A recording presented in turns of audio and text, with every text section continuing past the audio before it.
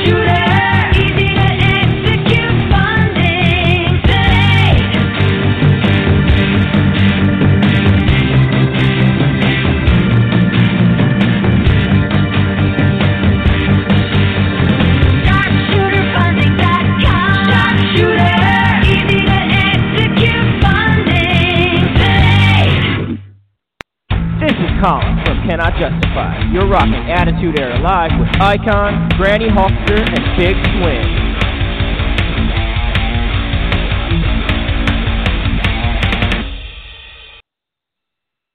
Ladies and gentlemen, boys and girls, children of all ages, the Attitude Era Live proudly brings to you another Monday night edition of the number one, at least in our minds, wrestling podcast on the internet. We have The Big Swing here live from Tampa, Florida, as a little vacation segment. I mean, I'm doing some work down here, but I'm covering some NHL hockey playoffs, but the Lightning have disappointed me, so hasn't really been a good trip. But anyways, down here in Tampa, we've got the Icon on, as usual, and everybody's favorite, Granny Hulkster, here with us.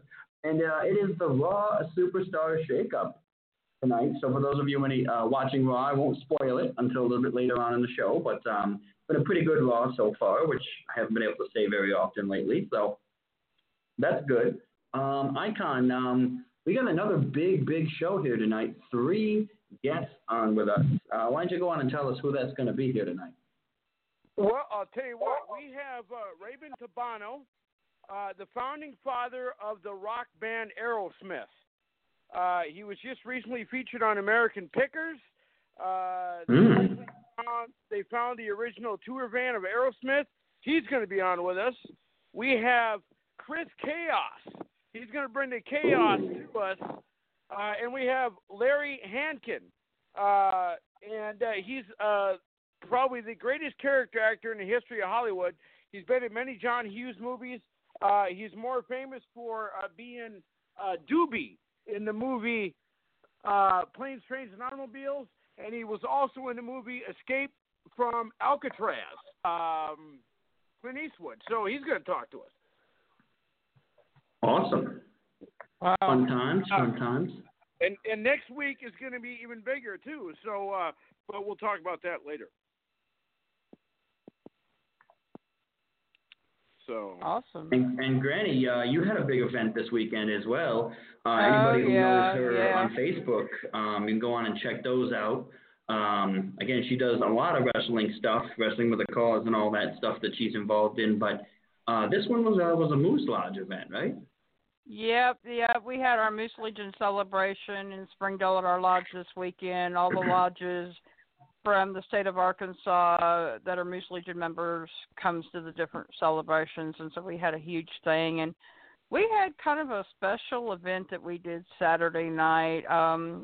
They haven't done this event in quite some time. It's been several years since this has actually been done. They used to do this a long time ago, pretty much a lot, but this is the first time, I would say probably in 20 years, that they actually did this event, and it was called a Miss Minnie Moose contest. It's like a beauty pageant. and we had 17 contestants.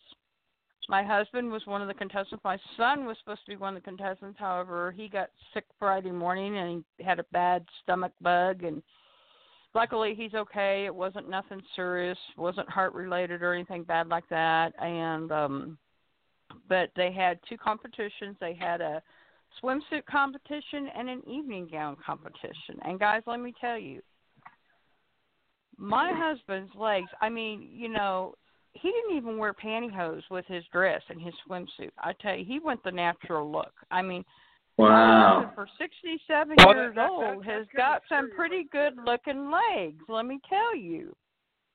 I was proud of my husband. Well, So Huh.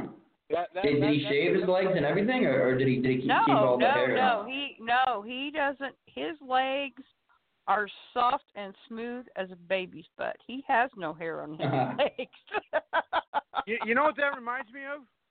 There was a song back in the 80s called "Where's the Dress," and Mo Bentley, and that's when they were making fun of an artist by the name of Boy George, and the song was called "Where's the Dress," and it actually. Big Swing, I want you to try and find that song for next week, and we'll have her husband listen. And, where's the dress? Well, Give me Icon, let me tell you something. Now, I know you would be old enough to remember this show. Big Swing wasn't, but you remember the show Mama's Family with Vicki Lawrence. She played the character Thelma Harper. Yeah. You remember? I've heard of it, my all-time favorite show, Bubba Higgins, was my favorite character. The winner of our Miss Minnie Moose contest for the evening gown competition, he came out dressed up like in a house dress and a gray wig with curlers in his hair, and I told him, I said, Rick, you look like Thelma Harper from Mama's Family. And he said, well, that was the look I was going for. And he was actually our Miss Minnie Moose contest winner. You'll have to go check out the pictures on my page, Icon. They're pretty awesome. They're pretty funny. I mean. And then Big Swing, you'll have to pay close attention to the board because our first guest will be calling in at 15 after the hour. So, yeah. Okay. So we'll have a good time with that, And, of course, Granny's got Wrestling for a Cause this weekend coming up on the 20th, Saturday in Claremore, Oklahoma. Looking forward to that. Getting ready to get my son moved back to Springdale this week. So Granny's had a very busy – he has some very busy times coming up in the next few days. So.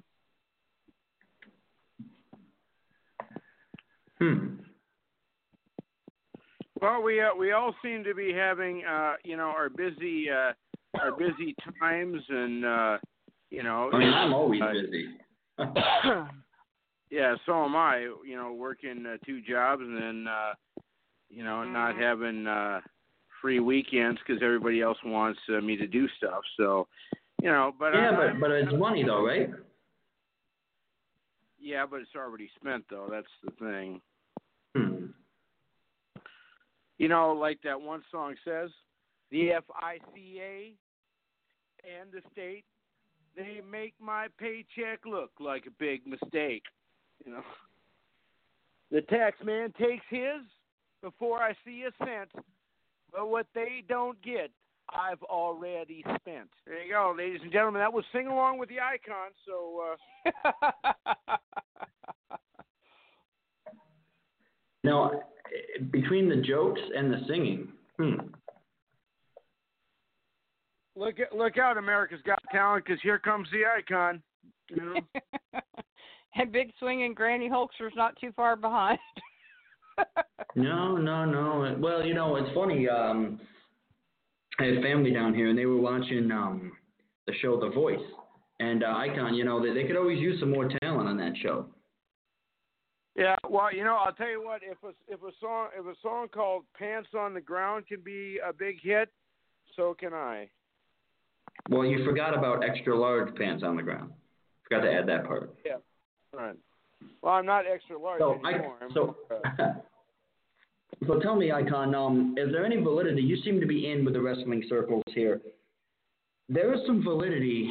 I want to know if there's any validity anyway to this statement about Sasha Banks and Bayley being unhappy after WrestleMania and Sasha Banks being on the verge of quitting. Now, again, Bayley was on tonight. Banks was not. Banks apparently has unfollowed WWE in all aspects of WWE on Instagram and Twitter and started following the AOE or whatever the one that AEW. The one that the other guy's going to there. So that I don't know why I'm blanking on Dean Ambrose, the one that Dean Ambrose is going to. So my thing is, I mean, I know that they won the belts, but I mean, sometimes belts shift. Sometimes people win matches, lose matches, whatever it may be. Is there any validity to this Sasha Banks demanding out of her WWE contract? Well, I'll tell you this.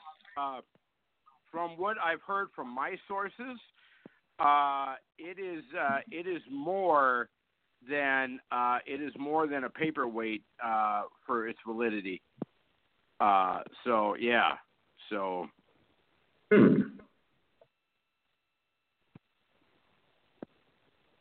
Well, I mean, you know, which is pretty sad, you know, but you know, I don't know, you know. Well, I guess you know, you can kind of figure out there is a lot of wrestlers that are unhappy with the WWE. That's why they're all leaving in drones, you know. But you know, the thing is, it's not like back in the day during the Attitude Era. Sorry, you see what I did there? It's not. I did see what you like did. Back in the day during the Attitude Era, when if you weren't happy with one company, you can go to another. It's not like that anymore because there is no real other company. Like, you know, it's not like WWF, WCW. Yeah, they can go to that other company, but they're not competing against the WWE. You see what I'm saying on that? Yeah, true. So, but you ain't gonna get the exposure anymore. Well, I mean, those things that I just I don't know. I feel like she's being kind of a whiny brat about this, if that is true. Simply just because, I mean, like I said, people win belts, people lose belts.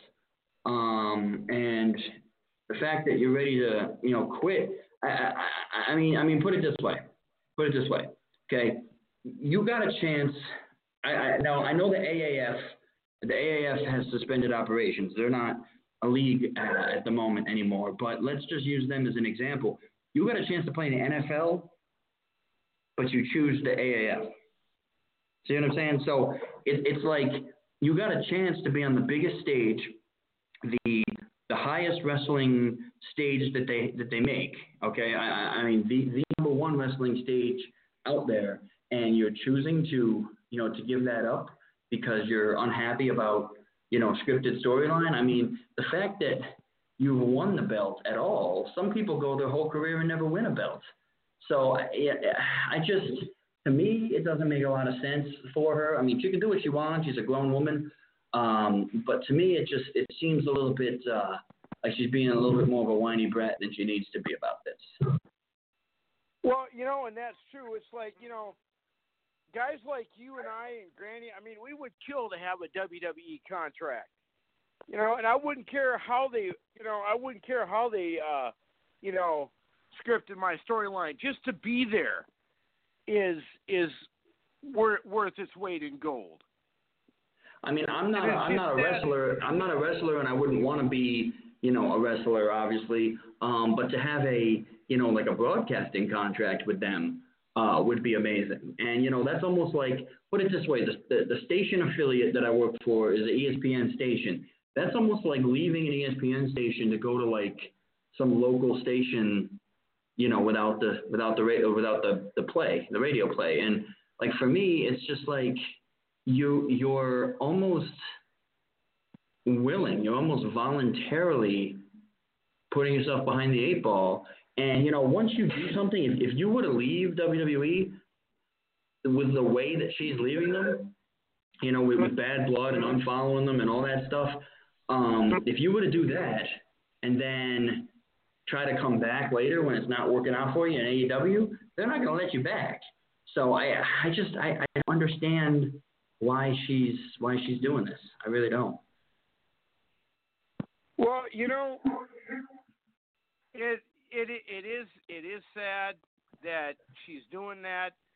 It's sad that anybody would leave the WWE. The only ones I wouldn't care if they left the WWE is Brock Lesnar and Kevin he's gone. Owens. He's not. Yeah, if they said okay. they were, if they said they were leaving the WWE, fine, and be watching the phones because our guests should be calling in. Well, they are on. I was right about to jump in and tell you that they're on here. All right. Well, yeah. If you want to put them through. You want to go put them through? Okay. So I will put the first one through. I got to step aside here for 1 second, just do some NHL coverage, but I'm listening. Oh, wait a minute. They signed off. It was a 914 number. That's him.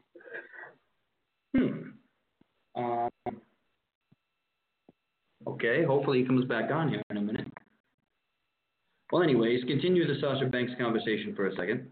Well, it's if Kevin Owens and Brock Lesnar said they were leaving the WWE, I wouldn't care. But I like Sasha Banks, and I don't really want to see her leave. But if she's got to go, if she's going to be like that, let her go.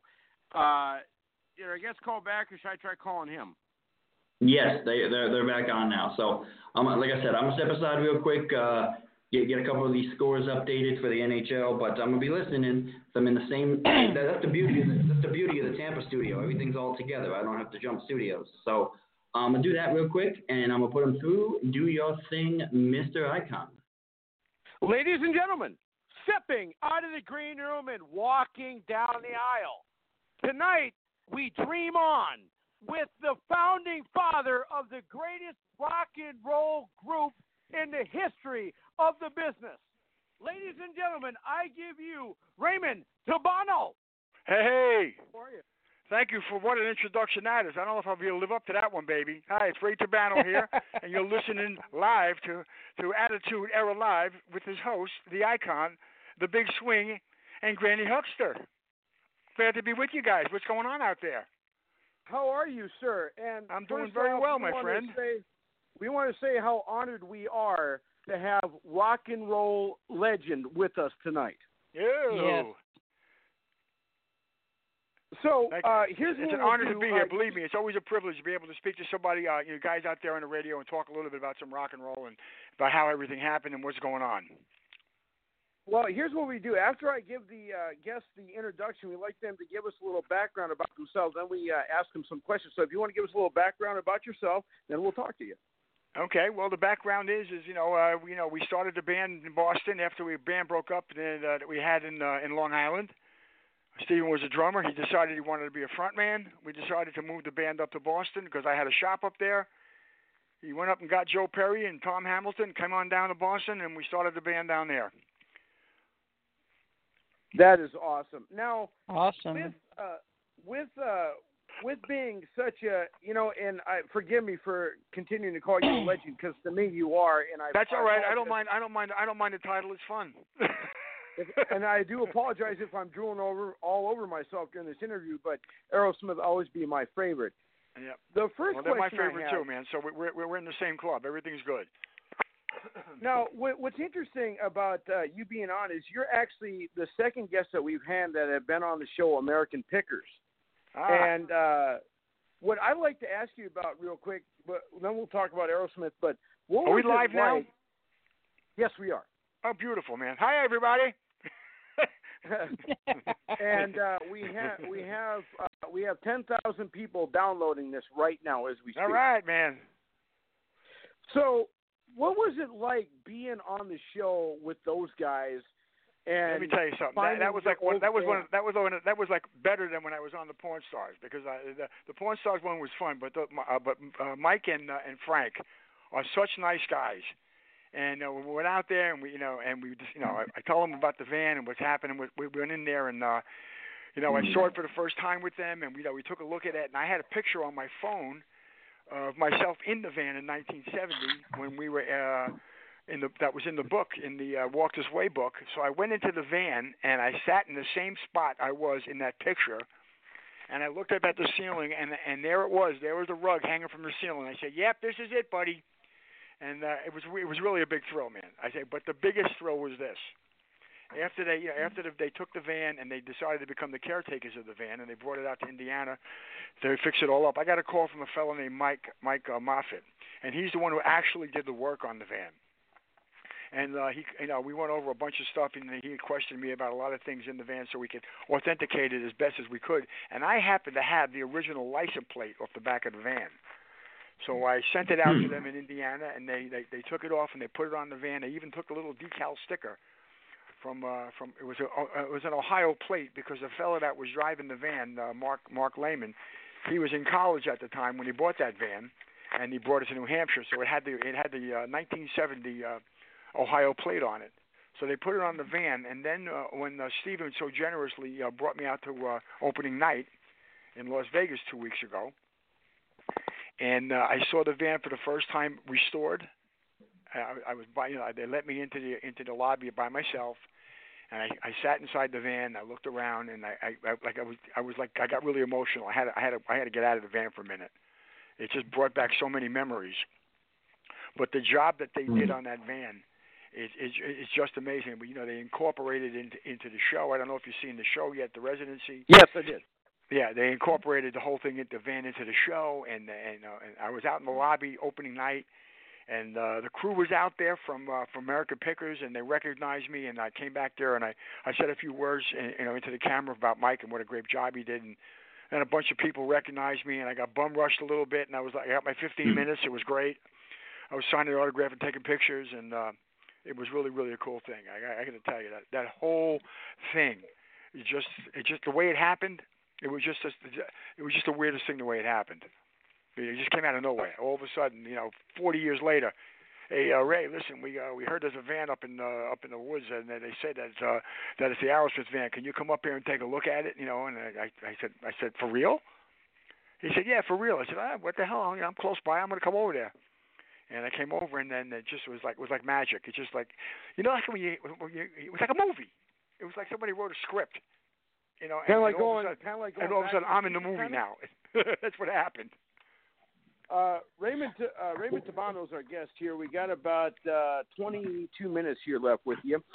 Well, Raymond, those shows, it's funny you mentioned it, because, I watch American Pickers all the time, and sometimes those shows aren't what they're cracked out to be. Like, so, for example, again, I've never seen it, but I've heard stories that shows like, Wicked Tuna, for example, sometimes they're shot in front of a green screen. They're not really out there doing the stuff. No, we were out in the woods, man. It was freezing cold. The wind was blowing. We were there, baby. Well, I was just saying the authenticity of that show, what you're seeing on the screen is what they're really doing. Oh, absolutely. No doubt about it. Okay. Well, that's good, because I love that show, and I didn't want to be disappointed if they weren't, No, man, that was a real thing, man. It was a real thing. What happened was when we saw the van at first, and I said, hey, guys, you know what? I don't even got to go in there. I know that's the van. I took one look at it. So I said, I tell you what, why don't you do this, man? You want me to authenticate?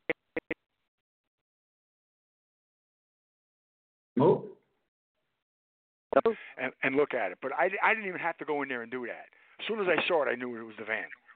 Because there's not two of those. There's not two of those anywhere. But the whole thing was real. When they restored it, did they give it back to you guys, or did they? Yeah, the band has it now. What they did was, listen, Mike and Frank and the American Pickers organization, they did a really solid to the band. You watch the episode with Brad and his son. When Brad goes to see it for the first time, and take note of what Brad tells Frank and the guy, he's talking to Mike Moffitt, the guy that restored it there, not Mike, not Mike and Frank. He's talking to Mike Moffitt that restored it, and because they bought it back, and the Pickers did a really, really nice thing. They just charged them for the parts. They didn't charge them for the labor, and the band gave them a little bonus for it. It was like a really cosmic thing. That's the only way I can explain it. It was a real cosmic thing. Everything was like really, really cool. And if you were out there and you saw that van, you got to believe, man. You know what I'm saying? Right. Oh, I hear you, and I bet it probably did bring back a lot of memories too. it's cool that somebody had it and had kept it, somewhat restorable. That's pretty cool. Well, what happened was the guy had left it. He left it up in the woods for a long, long time, and those guys, they did a magnificent job. It's like a miracle what they did. I mean, Stephen was in tears, man, because he turned the key and the thing started. Wow. Thing was laying in the woods for 35 years. Turned the key and the thing started. I mean, that's a testament to the kind of love that they put into restoring that. I talked to Mike a bunch of times, Mike and Frank, and I talked to them a bunch of times, and their whole thing was that they wanted to be as authentic as they could. So we didn't do one of these things where we turned it into a hot rod. They made it look the way it looked like when we had it. Raymond Tabano's our guest here. We got about 20 minutes left here with you, Raymond. Now, I want to ask you a few questions about Aerosmith, then we'll go around the room, then we'll let Granny and because I know that she had a couple. Granny Huckster, you're talking about? Granny Huckster there? Hulkster, yeah, I'm here. Hi, Granny. How you doing, babe? Hi. We had a roadie in our organization way back when I was in the band, and his name was Granny. Oh my. Oh yeah. We got a connection already. Yeah, she used to listen to you on 8-track. Now wait a minute, Icon. I'm 56 years old. Okay, I'm proud of my age. I'm 56 oh, man, you're a youngster, years old. Man. So you're a youngster, man. Yes, I am. No doubt about it. So Raymond, she's about 20 years older than you. Yeah, about 20 years older than me in my mind. in my mind, what's funny? 27. It's funny, Icon. Sometimes there's these ironic things that happen on the days, and honestly, with everything I got going on with, the ESPN station and with the hockey coverage and stuff, my mind wasn't really necessarily on it until about an hour and a half before the show. But earlier today, I'm driving. I got the rent-a-car and all that, and, driving down here in Tampa, trying to navigate through the traffic. And I hear Love in an Elevator by Aerosmith come on, and completely forgot we had Raymond on tonight. And now I'm thinking about it. I go, I haven't heard an Aerosmith song on terrestrial radio. And of course, I listen to different stations, but I haven't heard an Aerosmith song on terrestrial radio in a long time. And to hear that today and now be talking to him is actually pretty cool. It's one of those ironic there's the magic. moments. I was just down in Tampa in January. I went to the Gasparilla Festival. Oh, yeah, okay. Yeah, up in Ybor, yeah. Yeah, it was outrageous. We had a great time. Had a great time. As a matter of fact, I did an interview with Ronnie D. You know Ronnie D? Yep, I do. Oh, of course, I know. Yeah, Ronnie, he's a cool dude. He's a cool dude. Yeah, I did an interview with him when I was down there. We have Raymond Tabano's our guest here. I have two Aerosmith questions for you. Then we'll go around the room. First off, what is it like having a roller coaster in Disney World named after you guys, Aerosmith's Rock and Roller Coaster? That's question one. And two, what is it like having your song at the end of the movie Miracle, Dream On? What is that like? Your legacy? Could you tell us a little bit about that? I'll tell you something. It's like so funny. When I was with Steven last week, and they have a little museum set up. Did you go to the museum at the MGM Park? Yes. Okay. I was walking around with him looking at that stuff. I was playing the pinball machine, and I'm looking at him saying, man, look how far you have come, man. It's just, listen, when we were kids, when we were 13 years, I met Steve when I was 12 years old. When we were kids and we used to hunt and trap in the woods, and we'd listen to the Beatles, when they first came out, and the Rolling Stones were like flooring us, and all those bands from the British Invasion. As a matter of fact, I'm doing a show now called the British Invasion Show. I'll tell you a little bit about it later. But we never thought, when we wanted to start a band, we want to rock and roll, we want to have the girls, and play and do all that stuff. Nobody ever thought it was going to go this far. You know what I'm saying? And so that whole thing with the roller coaster and the residency, it is like a magnificent dream come true. It's just amazing. I mean, they're everywhere. I turn on the radio. I go to the movies. They're everywhere. It's like sometimes I think it's like I got to pinch myself. It's like a dream. Does it sometimes have that surreal feeling? Absolutely. Listen, when I went to when I was at the residency, I sat out and I watched the show and watched what was going on, and I was thinking about, because I was just in the van about an hour before that. I'm thinking about we're in the van. There's 6 of us. We're driving up to New Hampshire from Boston. We're driving up to New Hampshire with 6 of us. We're getting paid $125. We're going to do 3 sets, and then we're going to drive back home. And we'll make about maybe $10 a piece because we got to pay for gas and tolls and food and gas and all that other stuff. And then I'm looking at what's going on in Vegas, and I'm going, oh my God, this, it's like, it's just amazing what it's very hard to describe. You know what I'm saying? Because it just turned into this huge, beautiful thing. Now this next question might be kind of forward, but I'm going to ask it anyway, and I will understand for you turning me down when I ask this question. But yeah. Do you think that you would be able to hook us up with Steven Tyler, hero? Let me tell you something. When I was in Vegas, he was so crazy. My wife never even got to see him. Really? And he loves my wife. It's just a nutty thing, man. You got to be in the right time at the right place, man. Okay. That's how it happens. So, Granny, what do you got for our guest, Raymond Tabano? Well, first of all, it is a true honor to have you on our show, sir. And, my Granny Hulkster nickname, like I said, I'm not a wrestler. I was given this nickname because I love to watch wrestling. But I loved the episodes of American Pickers and Pawn Stars because I love to watch those 2 shows. So what was it like on Pawn Stars to meet, Rick Harrison there, on Pawn Stars? Because I love that show. Listen, let me tell you, Granny, the whole thing was like a joke because my wife and I, we go out to Vegas every Valentine's Day. She used to work for the guy that runs the Venetian Hotel Group. So we go out there and they give us a nice room every year, and we go out for for Valentine's Day, and we go out for breakfast in Paris, and we sing Breakfast in Paris, and we have a great time, and we go to all the shows out there. So about 3, 4, 5 years ago, I can't remember exactly when, she goes, well, I want to go do this. I said, okay. So I took her to do something. She goes, now what do you want to do? I said, I want to go over to the porn shop. She goes, what? I said, yeah, I love that show. Let's go over there. So I just walked over and knocked on the door. Told them, they said there's a line outside down the block. I said, this is the line to get in. He goes, yeah, unless you got something to sell. I said, yeah, I got something to sell. So I walked inside. I talked to somebody. I left them my card. I left them one of my albums. I said, hey, I was one of the guys that started the Aerosmith band. I got some stuff they want to sell. And I gave them my card, and 15 minutes later, they called me up, and I set an appointment up with them, and then we talked about it, and I talked to the people in New York, and I sent them some stuff, and we went back and forth, and then I went and did the show, which was like the funniest thing. I just went in there to look around and see what was going on in there, and the next thing you know, I'm in the back room with Rick and his son, and the old man was alive at the time. And Chum, and we're back there talking a little bit, and then we went out and we did the film. It was great. What was it awesome. like dealing with Chumley? What's that?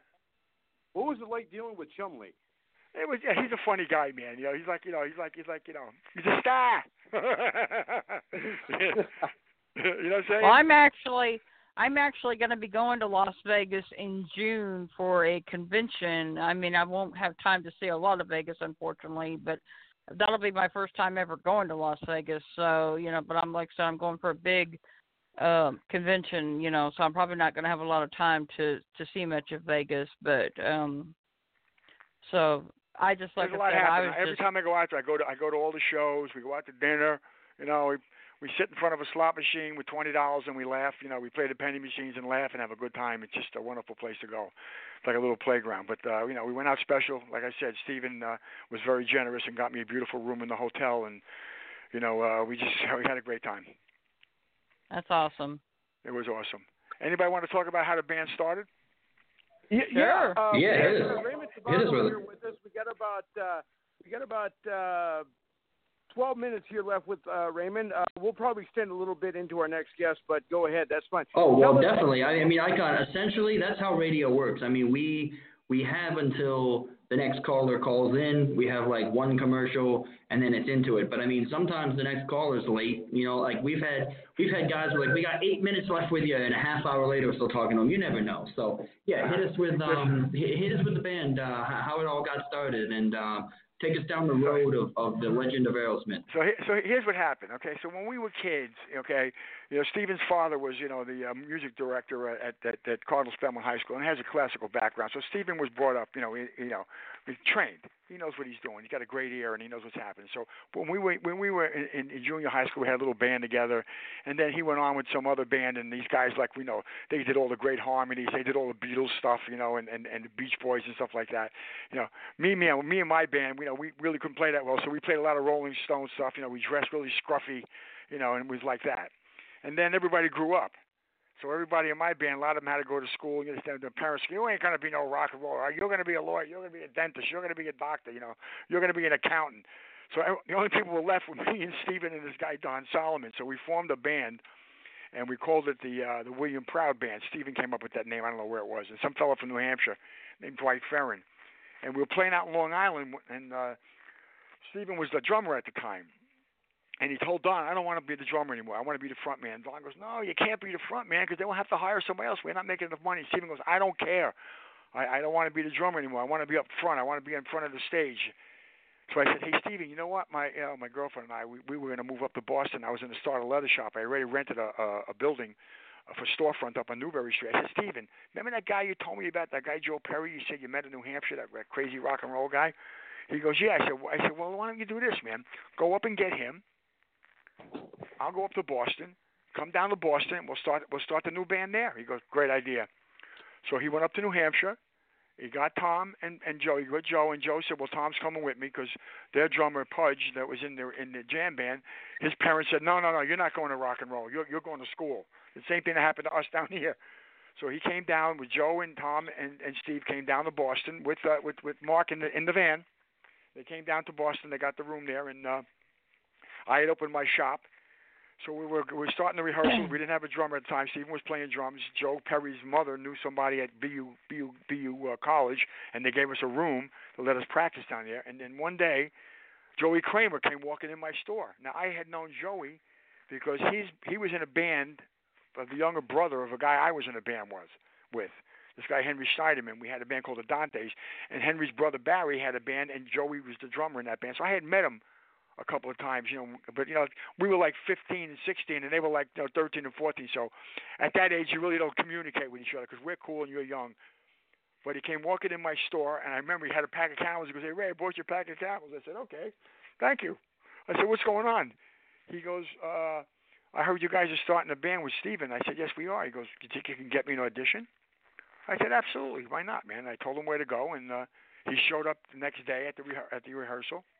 And that's how the band started, just like that. As a matter of fact, when they did the residency and Joey had his 15 minutes on the video, he was gracious enough to mention that whole story, and he mentioned me by name. Wow. Which very heartfelt. It was very nice to be in a theater in Las Vegas and have Joey Kramer say, "Yeah, my friend Raymond brought me to the band."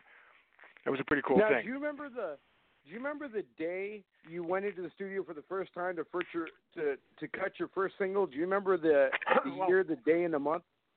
Well, what happened was this: right after the first year and a half, we were like struggling. We weren't doing it. My shop was like, I was struggling with my shop. We were struggling with a lot of stuff, with a lot of demons and stuff. And I decided that I didn't want to do it anymore. And I sold my shop, and I went to Mexico for a couple of months. Then I came back, and I moved up to Maine. And I left the band, and that's when Brad came in. And the funny thing is, Brad came out of a band called Just in Time, that guy Twitty that I was playing with Steven in the band before. And when I came back, I wanted to play music again. I went into the band that Brad was in. We kind of like switched bands. And we even opened up for Aerosmith one time, which is pretty funny. And then I left that band, and I went back to work. Steven called me up and said, listen, Ray, you got to come back and work for the band again. You got to come back. I want you to come back to the band. I said, well, I'm not going to play anymore. I'm not playing anymore. He goes, well, come back and work for the band anyway. So I came back. I started working for the band. I built a warehouse for them. We had the recording studio in our rehearsal facility. I started the merchandise company. I started the fan club. And I kind of worked behind the scenes with them. It was a pretty cool thing. I spent about 8 years doing that with them. I toured with them, so I really wasn't around when they recorded their first album. I was up in Maine growing pot and string beans. Medical, right?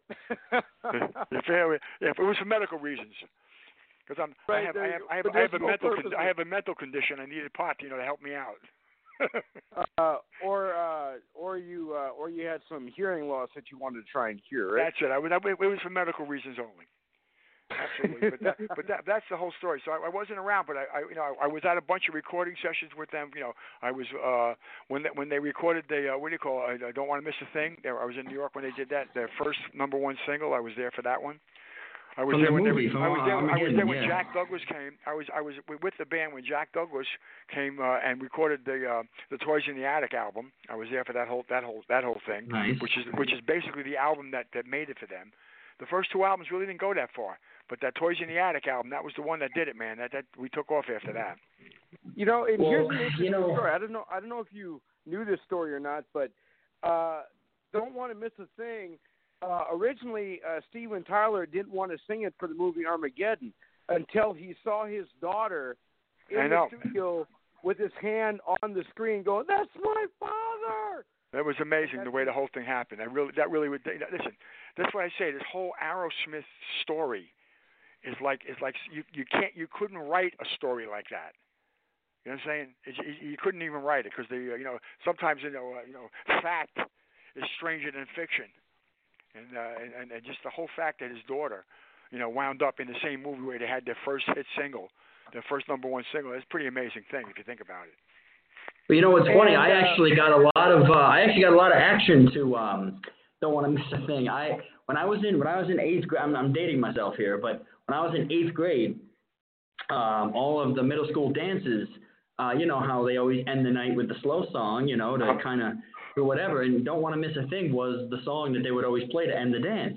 And you pick somebody to slow dance with them, and you get their number. And back in the days of, hey, you want to call my house? Maybe if my mom answers, this was back before cell phones, but that was the song, and a lot of middle school girlfriends to that song. So listen, the whole thing is that Steven came up with that whole song of "Dream On" out of nowhere, and look at the dream that he brought to life. Yeah, I'm talking about Don't Want to Miss a Thing. That's what I'm talking about, but. Yeah, for me it was Don't Want to Miss a Thing. That was the one I'm talking about. But Dream On is great too. I know what you're talking about. I'm just saying the whole thing. Oh, well, they're all great. Every Aerosmith song, I don't think I've heard a bad Aerosmith song. But, one thing I wanted to ask, though, I was wondering about the validity of those TV shows, but also the movies. As you know, they're running out of ideas creatively for movies nowadays in Hollywood. So they're making a lot of stories of rock bands. They just had the Bohemian Rhapsody, the Queen one, come out. They've had that was a great movie. That movie was a great movie. I did see it, yes. And they've had movies about different bands throughout the era. Is there an Aerosmith movie that's going to be coming out like that? And would you? Well, I'm telling you, they've done everything else. I'm sure. Listen, I don't know the actual inside stuff what's going on with that, but my guess would be yes. My guess would be that there's something's going to happen. And Raymond, if they do call you, and ask you to be in the movie, let them know that your friend the Icon would love to be an extra in that. I'll be the guy that carries the bags or something. Okay. I'll probably wind up being a chauffeur or a bartender. Who knows? Now, speaking of that, Raymond, do you think, and like I say, I don't want to sound too forward again, but do you think you might be able to send us a few autographs for giveaways for our big December show that we got coming up? Yeah, do me a favor. Just text me over on when all the information. Meanwhile, I want to plug myself a little bit here. I'm doing a show. Real quick here. Raymond Tabano's our guest here. Now, if our friends wanted to check you out in your next event, you got a Facebook, you got an Instagram, you got a Twitter, you got a YouTube. What do you got? I got it all. So here's what you do. You go to crazyraymond.net. That's my website. Or you can go to Raymond on Facebook. But crazyraymond.net has it's my website. And I'm doing a show called The British Invasion Show. And what we're doing is, the concept of the show is, these are the bands between 1963 and 1966 that influenced myself, Steven Tyler, Joe Perry, and Tom Hamilton, and Joey Kramer. These are the bands that influenced us to make the music that is Aerosmith today. And I do a whole little video thing in the beginning, and Steven's in it, and Joe's in it, and I'm in it, and I talk about how all the bands we were in beforehand, a lot of pictures and videos and stuff, and then we do 22 songs of 15 bands from 1963 to 1966. We do the Beatles, the Stones, the Who, the Kinks, the Dave Clark Five, the Hermits. We do Procol Harum. We do Moody Blues. We do the Zombies. We do them. We do the Yardbirds. We do Spencer Davis Group. So it's a really great show, and you can look it up at www.crazyraymond.net. Speaking of Hermits, I saw Peter Noon. He was here in Fargo at the Blue Stem Theater, and I'll tell you what, that guy, you'd never know how old he was. The way that he still bounces around stage, the way he does. And the thing is this: I talk a little bit about all the bands that were playing. How many hits they had, and how many. I mean, listen, the Dave Clark Five, they were on Ed Sullivan 18 times. The Beatles had 22. Top singles, in top 10 singles in the 9 years that they were out there doing that stuff, and it's just amazing stuff, man. And I get to play all the music that made me want to play in the first place. It's a great little show, and I got Stephen and Joe's blessing because they let me use their images on the whole thing, and I tell a whole little story just like the way they do it at the residency, where each guy in the band gets to show pictures of himself when he was a kid and the bands he was in, and talks about his life a little bit. I tell the story of how myself, Stephen, Joe, Tom, and Brad, and Joey, how what influenced us to come up with the whole idea which turned into Aerosmith. I just got to ask real quick because you mentioned Rolling Stones and the Beatles. What is your favorite Beatles song and your favorite Rolling Stones song? Okay, I'm going to tell you, and I play this song in my set. This is the song that made me want to play rock and roll. I was 15 years old. I was working in a bowling store, drilling bowling balls and making trophies, and doing bowling shirts. That's why I got into the merchandise business. I learned how to make bowling shirts. And the guy comes on. He goes, "We have a new song from this group from England. They call themselves the Rolling Stones, ha ha ha, and just take a listen to this one." And It's All Over Now came on. Oh, I heard that song. And I heard that song, It's All Over Now, and that made me. And then I saw them on Ed Sullivan playing that song with Brian Jones with his teardrop guitar, and I said, "Damn, I want to be a rock and roller." That's the song that did it for me. The Beatles songs, I mean, there's so many of them. They're all great songs, but one of the songs that I do in my set that really moves me is John Lennon, In My Life. I play that song on an acoustic guitar on stage. Song. I love that song. I play that song on stage live with acoustic guitar and my band backing me up, and it's just a great. I get emotional every time I sing that song. But in the meantime, I want you guys to go on Rhapsody or Spotify and look up Crazy Raymond and play some of my music tonight. All my music is on Rhapsody and Spotify and iTunes. Well, I'll tell you what, we will do that. I'll tell you what, we'll download a few songs and we'll use those as our out songs for the next couple weeks with your permission and your blessing. Of course, man, of course. So what I want you to do is I want you to text over all the information you want me to send to you and what you'd like. I'll send you some autographed pictures. I will send you a picture of me with the original band, all signed by the whole band, and I'll write something else on it for you from me. Oh, that would be awesome, sir. Raymond Tabano is our guest, and I know I'm drooling all over myself, and I know my fans, our fans that are listening to the show, knew this was coming. But I'll tell you what, sir. When it comes to rock and roll, you are a god. You're a legend. And if we didn't scare you away too bad, it's all cool, man. The icon, the big swing, and Granny Huckster. It's actually Hulkster. It's actually Hulkster, but that's okay. That's okay. I'm reading it without my glasses, and I put up there it is, Granny Hulkster. All right, so Raymond, you have a good night, man. You're awesome. Hey, God bless you all, man. Thanks for having me on your show. Raymond. I love you guys, man. Don't forget to send me all the information, all right? You got it. Remember, dream on. Dream on, baby. All right, good night. I don't want to miss a thing. Oh, yeah, dream on, for sure. Dream on, brother. We'll see you later, man. Take care. Thanks, bud. Raymond Tabano, ladies and gentlemen. Hey, now, you guys, let me ask you this before. I know our next guest is on. We'll bring him on. I'll introduce him in a second. But now, this is an ego question for both you guys, okay? How many internet podcasts, wrestling podcasts, have guests like I get? How many? None.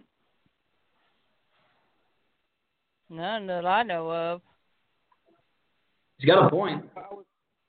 I was kind of hoping for a more rousing rendition there, but you guys don't want to. Well, I mean, none that I know of, Icon. I mean, this is amazing.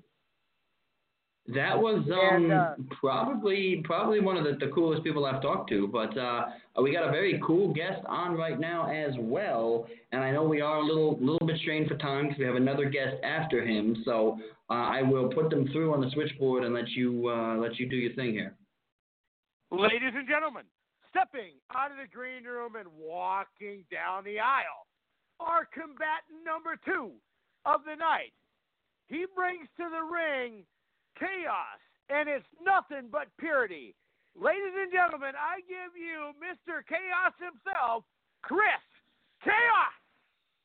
Hey, buddy, how are you? Hey, how's it going? This is Chris Chaos. You're listening to Attitude Era Live with the host, the Icon, the Big Swing, and Granny Hulkster. Thanks for having me. Well, thanks for being on. Let me ask you this. Did you ever think of wanting to hire your own personal ring announcer? Because I'm up for hire. No. I kind of just roll with whatever everyone's got. Kind of just do my own thing. But you got to admit, that was the best you've ever had so far, right? Oh, yeah. Definitely the best I've ever had so far. Awesome. Chris Chaos is our guest here. We have time with him. We have 20 minutes here with him. So what I like to do is after we introduce the guest, we like them to give us a little background about themselves, and then we interview them. So if you want to go ahead and give us a little background about yourself, then we'll talk to you. All right. So as you guys know, I'm Chris Chaos. I wrestle out of Minot, North Dakota. Been in the business almost 2 years now. Been actively competing for just under a year. I started training under now Cloud9 Wrestling, but formerly known as Fully Loaded Wrestling. Main people who train me are Mr. Incredible and Mason Mayhem. Held a Fargo championship back when Fully Loaded was a thing, and now with Cloud9 just starting up, I'm looking to climb the ranks and hopefully one day get a shot at that Cloud9 heavyweight title. Competed in 2 countries. I've competed in Canada with Danny Duggan's organization, CWE, Canadian Wrestling Elite, and I've competed with AJ Sanchez in CWA, the Canadian Wrestling Alliance.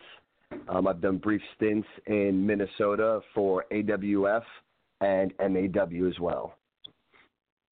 And as you know, every time that you are in Fargo here, you know that your number one fan, the Icon, is always sitting in the corner, ringside. Oh, yeah. Oh, yeah. Now, I know. I see you there. You guys have plans to come back to Fargo anytime soon? I'm not sure. Right now we're primarily based out of Minot. Our next show, April 19th, we'll be running in Minot again. And I believe we're running back in Minot on the 1st. So there'll be a lot of Minot shows. I know we did a Berthold one just to kind of test the waters and see that crowd. But I do believe that there are plans to get back to Fargo sometime in the near future. Now, are tickets still available for those shows? And if fans wanted yes, to tickets come are still available for. Yes, tickets are still available. If you go to Cloud9 Wrestling on Facebook, the link will be there. It'll be the coronation.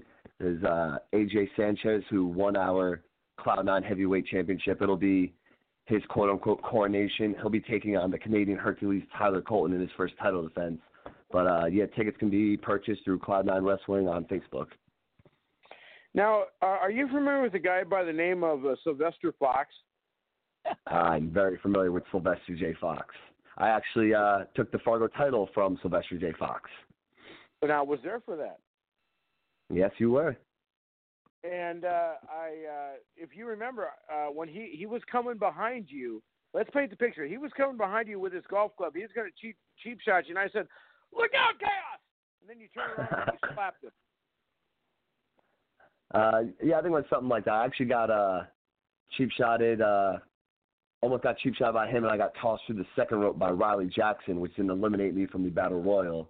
And then when Ryan Jackson ended up giving himself up, Sylvester J. Fox got a little too cocky and celebrated early, and Chris Chaos snuck back in the ring, dumped him out for the win. You pulled a Shawn Michaels over the British Bulldog. Yes, I did. And that was awesome, and I loved it too. I mean, hey, don't get me wrong. I can never say anything bad about Sylvester J. Fox, but, I'll tell you what, he wouldn't let me if it wouldn't have been for my girlfriend in the audience, I was going to jump the rail and I was going to take the title, but you got it first. So I let you have I did. Yeah. Awesome. Well, I appreciate it. You're too kind. We have Chris Chaos here. We got 20 minutes here left with you. Now, I'm going to ask you one other quick question, then we'll go around the room. Then I'll come back and ask you the tough question.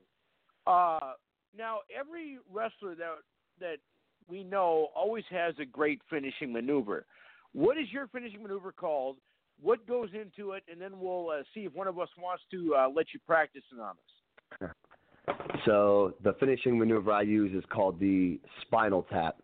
It is actually an axe kick that Meiko Satomura used in the Mae Young Classic last year. I kind of put a little modification on it, but it's basically I get the opponent down to one knee, plant off their other knee, and do an axe kick right to the base of the neck. I think Big Swing would volunteer to take that. I don't know. There hasn't been anybody that's kicked out of the spinal tap yet, so. I was going to say, what Granny's got too what many. makes you think I'd be a willing participant? Well, because I'm the biggest of all you guys? Granny and I are going to take it, so we're going to let you do it. Well, Granny's got too many health problems to have something done that to me like that. I mean, I got a pacemaker, guys, so I can't.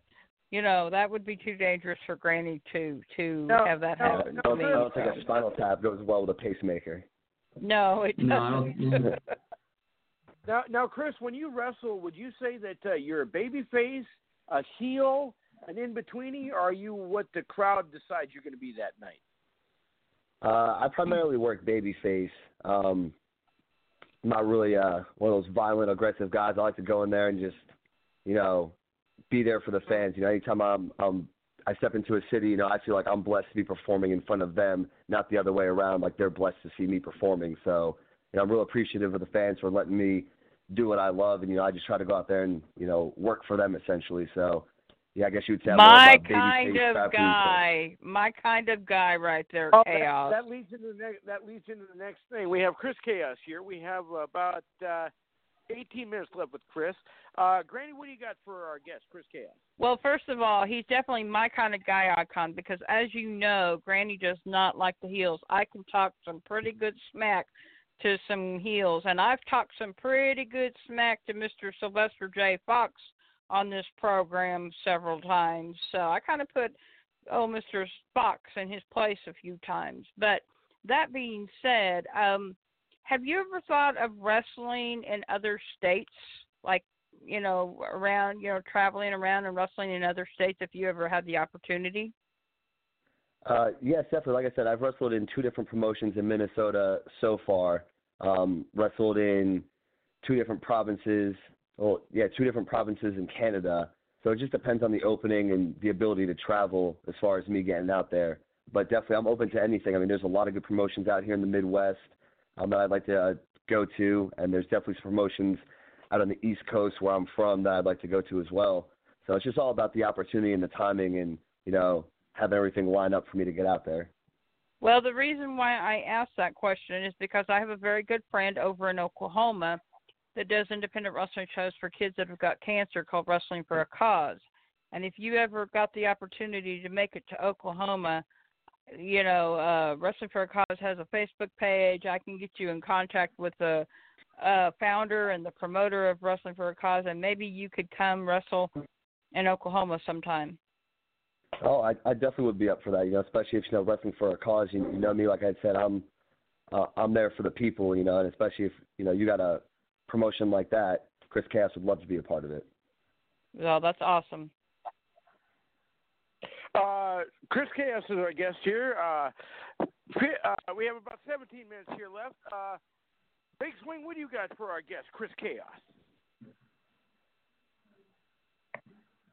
Well, I had to turn the mic back on here, but sort of take us through your journey. I mean, I know a lot of people, a lot of wrestlers and superstars have somebody that they looked up to, somebody that they, sort of adored when they were a kid, that they wanted to grow up to sort of be like. And then some people didn't watch wrestling at all, and they got into it from other avenues. But, I mean, sort of take us through it. What made you want to get into this field? What made you decide that you were going to be a professional wrestler, and sort of who was your inspiration, if anybody? Okay, well, I'll try not to give too much of your time because it's kind of a long story. But, I grew up in the Attitude Era. I'm a 90s baby. So watching Triple H, just watching how he moves and how he performs in the ring is what really captivated me when I was younger. Stuck with it, and then right as I was, kind of falling out of pro wrestling, my little brother got really big into it. We have about a 9-year age gap, so professional wrestling really bridged that age gap of our differences. I was 15, he was 8, so didn't really have much in common other than professional wrestling. Stayed into it, just to keep in touch with him, and I ended up having a little boy, and I had wrestling on, and he stayed with it, so wrestling. It was one of the big things that me and him have in common as well. And I got stationed over in Turkey, and I got in touch with this guy, Rhett Giddens, and he wanted to be a professional wrestler. So we trained over there. There really weren't any gyms, but we kind of just stayed in shape, worked out, do what we could on our own. He ended up getting relocated to Florida, and he got real big in Florida, wrestled for numerous promotions down there. And then I got stationed in South Carolina. And my commander at the time wouldn't let me pursue my dream of being a professional wrestler. So I thought, that was kind of the end of the line. He got to go and pursue his dream, and then I was told I couldn't, so I kind of just put on the back burner. Fast forward to 2017, I get stationed out in Minot, North Dakota, and, they had fully loaded wrestling out there. So I asked my commander if I could go ahead and start training for pro wrestling, and he gave me the go-ahead. So it was it was really great, especially since, I had so much time that I thought I'd lost and thought, being in the military, I'd never get the chance to pursue wrestling. And, a little later than I wanted to, but I ended up getting the chance to do it. And training with Mr. Incredible, he's got to be one of my biggest influences because he took me under his wing real quick, real early. At my first seminar, he grabbed me and said, hey, you're going to follow me, you're going to train with me, and just seeing his work ethic and just seeing, his grind, and then getting paired with Mason Mayhem a lot, and just his mind for the business is incredible. A lot of the physical stuff I got from Mr. Incredible, a lot of my in-ring moves, a lot of, my tenacity, but a lot of my smarts and a lot of my ring knowledge and psychology, I really credit to Mason Mayhem. They're both really good in their own aspects. Both great performers, but, Mason Mayhem's mind is genius, and like the Mr. Incredible, just his ability to move and perform in the ring. So I try to take those two and mash it into one. And, you take something incredible and a little bit of mayhem, and out comes chaos. So that's kind of the journey there in a nutshell. That's awesome. Now, one thing I always ask every one of our independent wrestlers, and no one has ever answered this question the same, so I'll put it to you. It's a two-part question. We all know that as a wrestler, the big dance is the WWE, and, we know that you have the drive, and, you'll eventually get there. Two-part question. Is the WWE something that you'd want to do? Because when you get there, they say you do this, you do that, you can't do this, you can't do that. As an independent wrestler, you control your own destiny, do what you want to do. That's part one. Part two is when you do get that big contract, will you not big-time us and still be our friend and still talk to us? Well, WWE is always the main goal. I mean, when you look at it, there are so many other really big companies. I mean, you got Ring of Honor, you got Impact, you got New Japan, and now you got AEW starting up. But WWE seems to always be the end game for everybody. So anything I do, no matter what it is, my goal is to always make it to the top. My goal is to always be the best. So to say that I wouldn't want to be in the WWE is kind of just selling myself short, reach for the stars, you fall on the moon type deal. So definitely the WWE would be where I would go. And, I wouldn't forget anybody coming up. If I ever made it up there, I'd still give credit to Mr. Incredible and Mason Mayhem for training me, early in my career. The the Icon for giving me my first big radio interview. Donnie Dahl, even though he isn't an owner at all, but, he's the one who gave me my first big break in the business. So I would definitely still remember everybody that helped me along the way, because if you don't remember and appreciate everybody who got you along the way, what type of person are you in that aspect? Nobody does anything on their own. You always need some help. So I definitely wouldn't forget anybody. That's awesome. Chris Chaos is our guest here. We have 11 minutes here left with Chris. Question I have now, with your tenure in the business, you mentioned you've been in it 2 years, and you've been to a few different locations, and you won a few different titles. Do you have any title shots coming up in the near future that you know about? Unfortunately, I do not. We just debuted Cloud9 in Minot, North Dakota. I had my debut match against Jack Ledger. I came up, unfortunately, a little bit short in that one, so it's climbing back up there. Cloud9 is really where I do most of my work, and where I'll continue to do most of my work, because, they're based out of Minot. They've got a lot of talent they're bringing in there, a real lot of talent, so it's a lot of competition. So getting a title shot there is my main goal right now, but there's a long list of competitors. Like I said, we have AJ Sanchez at the top. He's a Cloud9 wrestling champion. Tyler Colton, the Canadian Hercules, Buckshot Bobby Brennan, Duke Cornell, Joey Anderson, Mason Mayhem, Josh Price. I mean, the list just goes on, and there's more superstars coming in soon, like Rich Maxwell's making his debut there April 19th as well. So, the pool keeps getting a little bit more crowded. So, but that is the end goal, is, Cloud9 Wrestling Heavyweight Champion. So is the Fargo title now defunct, now that it's no longer fully loaded? Yes, right now Cloud9 Wrestling only has the heavyweight title. I know there are plans to bring in more titles. I know they're talking about a mid-level title, maybe, like a North American type championship or United States championship. And I know there's definitely talks of some tag team belts, because you have Bobby Brennan and Jack Ledger, friend or foe. You have Rich Maxwell and Duke Cornell, two members of the Snake Pit. There's a lot of tag teams building it up. I know they're, if they ever need, me and Mason Mayhem can always step in and be a tag team. So I know that there's definitely plans on bringing more belts in, but as of right now, Cloud9 is only running their heavyweight title. And, you mentioned tag team wrestling. Is tag team wrestling something that you want to continue to do, or do you prefer to stay single? I'll do either or. I mean, I really don't have a preference. I wrestled my very first match I ever did was an 8-man tag team match. So, and that's the only tag team match I've done, actually.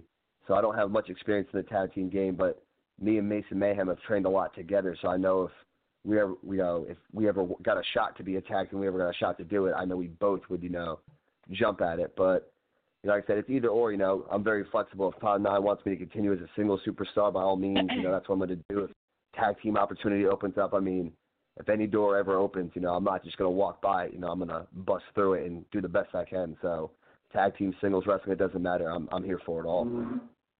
Now, do you think you can hook us up with your partner to be on the show? Yeah, I can reach out to him and talk to him. I got the Icon's contact info, so I can definitely shoot it over to him.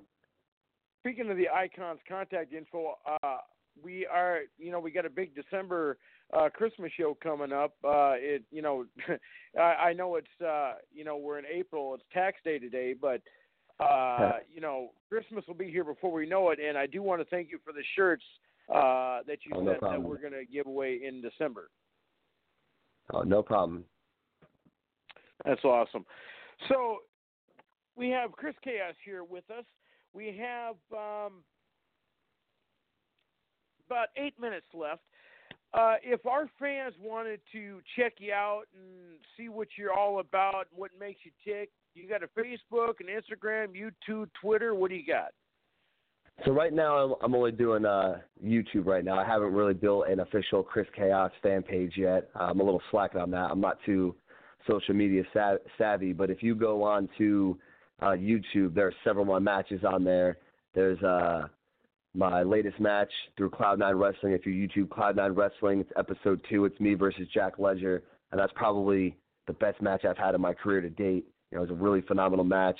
You know, there's you just search Chris Chaos. You can find me and Bobby Brennan out in MAW. You can find my triple threat with Piranha and Chaz Anthony from Fully Loaded, which is the last time I competed in, I guess you would say, singles action prior to the company folding. So there's plenty of matches on YouTube you guys can go find if you just search for Chris Chaos.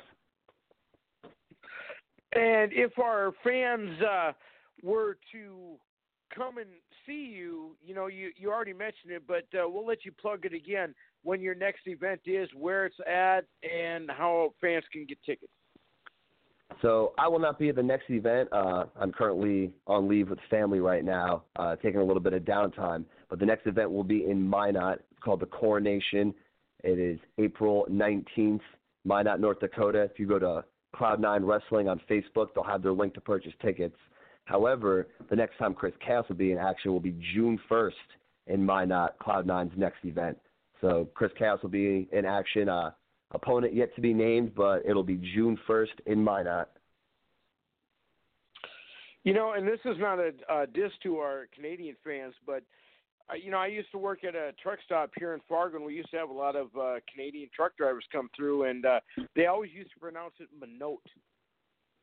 Minot. Yeah. You know, because I'd ask them, where you come from? They said, well, I just had a long haul the other part of the state. I said, yeah, I just dropped off a load in Minot. I said, Minot, where's that? Oh, it's the other end. Oh, you mean Minot? Oh, okay, I got it. But, yeah, I always thought that was funny how they pronounced it Minot. You know? Yeah, they like pronounce a lot of things weird in Canada. Well, it was weird for me too, coming from New York when I came out to visit Icon, and you know, when I landed, and it was like, you know, welcome to Fargo. You know what I'm saying? Everything was like, it's a very, that whole state is very Canadian sounding, at least to me, being from New York. So I'm not surprised they say Minot, or Minot rather, excuse me. I'm not surprised they say that, because it's just, yeah, I'm not surprised they say that, just because, like I said, I landed, they were like, welcome to Fargo. I was like, oh, okay, you know, I didn't know what the hell to say, so I'm not surprised at all that they pronounce it. How far is that from you, Icon? If you wanted to go see him at a Minot show in June, how far out? Like, how far of a drive? Well, that's a good 4.5, 5 hours from me. Yep. Oh wow, it's that far, huh? Well, yeah, because you know it's past the capital, and Minot is also known for holding a lot of basketball tournaments as well. They got a great basketball arena out there at the Civic Center, I do believe. Yep, they do. So, with that being said, Chris Chaos here. We got 3 minutes left. With your upcoming events, you know, you mentioned that you have, you know, you're taking a break. Do you plan on going full bore and getting booked as many times as you can when you're back full status? Yeah, I mean, that's the plan. I mean, I'm going to try to, you know, fill up as much weekends as I can and just go from there. I mean, I'm already going to reach out to some of my Minnesota contacts and see if they could use me back. And then, you know, I do a lot of traveling with the Minot crew, Bobby Brennan and Jack Ledger, Mr. Incredible, Mason Mayhem. They're all based out of Minot. So anytime we one of us can try to get a booking, you know, we always try to plug and get one of the other boys on. So, you know, I'm going to keep in touch with them and keep moving. And, you know, if I get something, I'll try to get them moving as well. But, yeah, that is the plan when I get done with this little mini vacation I got here, is to try to fill up as many days as I can with the professional wrestling. You know, and also let, you know, the head promoter know that, you know, when he has upcoming shows, we'd love to run commercials for him and promote him. So we want to try and get him on. So pass my contact information to him. We'll get him on, and we'll make sure we get a sellout crowd for you. And the next time you're in Fargo, you know how to get a hold of me through Facebook Messenger. I want you to let me know, and I will be there cheering you on. And if you decide you want your own personal ring announcer, I'm there for you, bud. All right, I appreciate it there, Icon. Awesome. Chris Chaos is our guest, and we have about a minute left.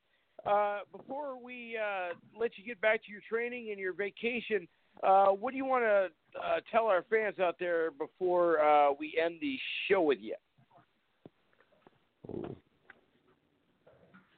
Basically, one thing I want to say is if you ever have a goal or anything that you want to achieve, don't ever think it's ever too late. You know, I went through about a 7-year gap where I didn't get a chance to pursue the goal of professional wrestling. It wasn't until 27 when I was able to, you know, get my big break. So don't ever think it's not too late to chase what you believe in or chase a dream that you have. Age is a number. You know, like I said, I'm 27 years old, and, you know, I get in there with 17, 18, 19-year-old kids, and I keep up with them just the best. So biggest thing I can say is if you have a goal, don't ever give up on it. Awesome. Well thank said. you, Chris. It's been awesome, and can't wait to have you on again. And any of your buddies that are on the promotion and want to get on, pass my information. I'll get them on. All right, I will do. Awesome. Thanks, Chris. Thanks, Chris. All right, you guys have a good one. You too, Granny. You as Chris well. Chaos, ladies and gentlemen. All right. Bring in chaos to us this Monday night. So our next guest should be calling in shortly if they're not on already. They're not on already, but we do have our due diligence we have to do here, so...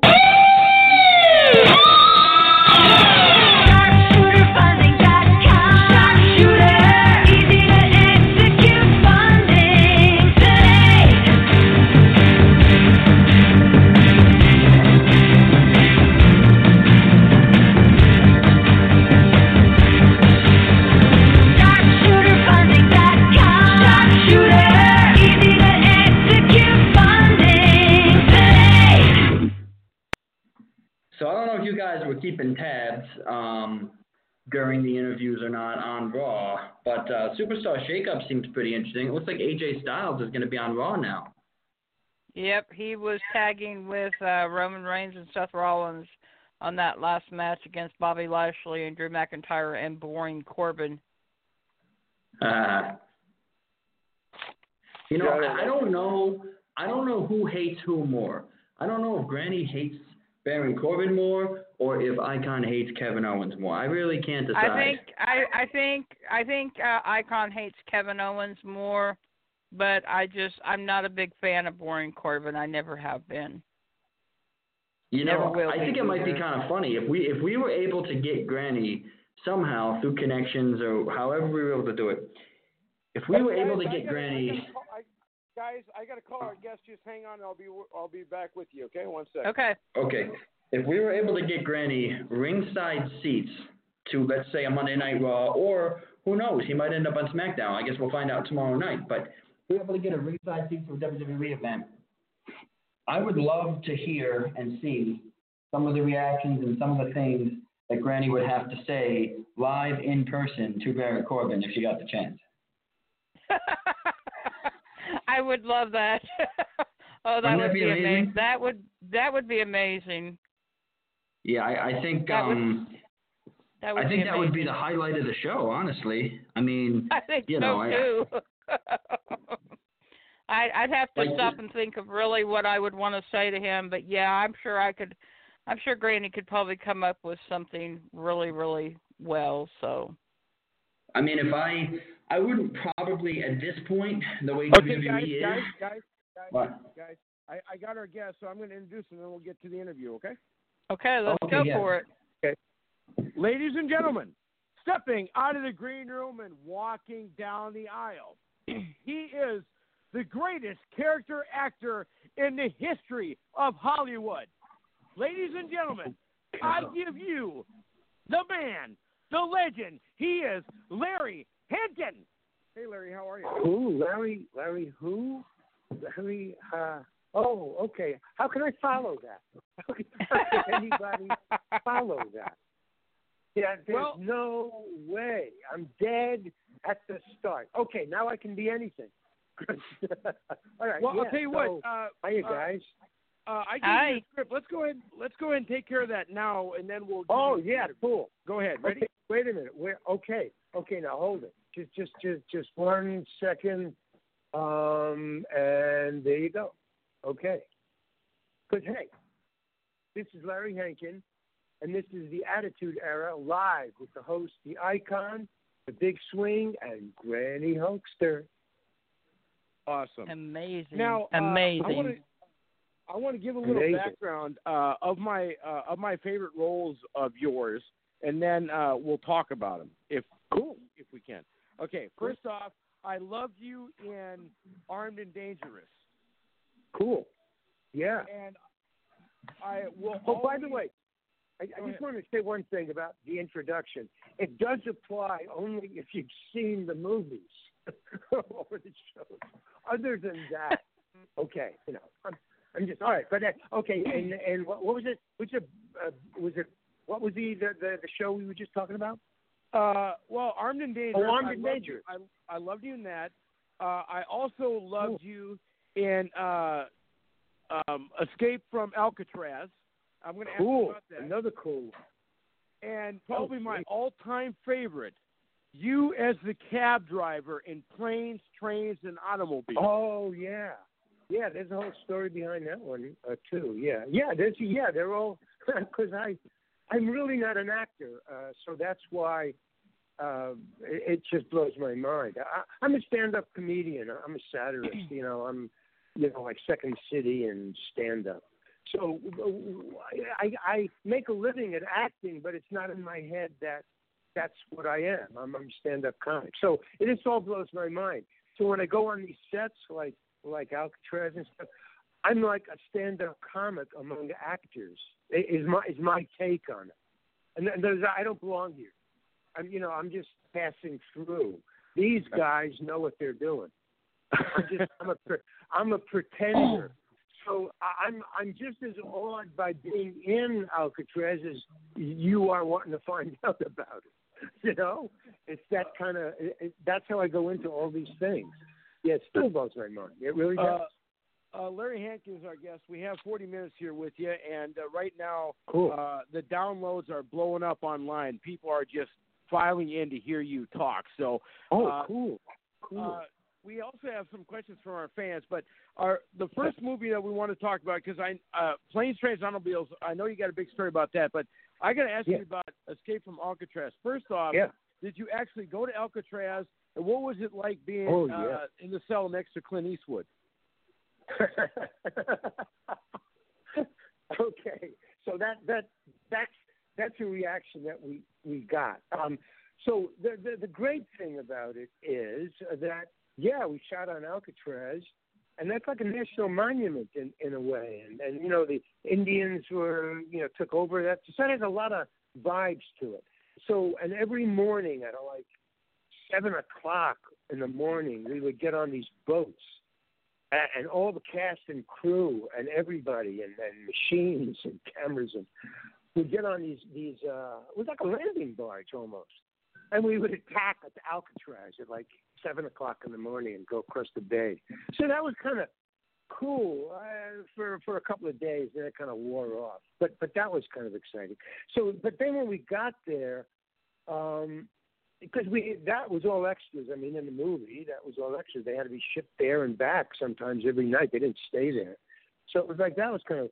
But once you got there, it was not like any movie sets that I had ever been on because, first of all, it was real. And second of all, that's a national monument. So we've got tours coming through there. So they have like, Smokey the Bear guys, walking through with people from Omaha. Wanting to know where, all the bad guys were, where Al Capone was and stuff like that. And the only way they could use that as a shooting location for Alcatraz, and because it was Clint Eastwood and Warner Brothers, they had to sign a contract that said that if a tour came through where we were shooting, because we used all real locations, we had to stop shooting to let the tour through. So that was one thing, because in the middle of the scene, whatever the scene was, we had to just stop. And the guy had to yell, cut.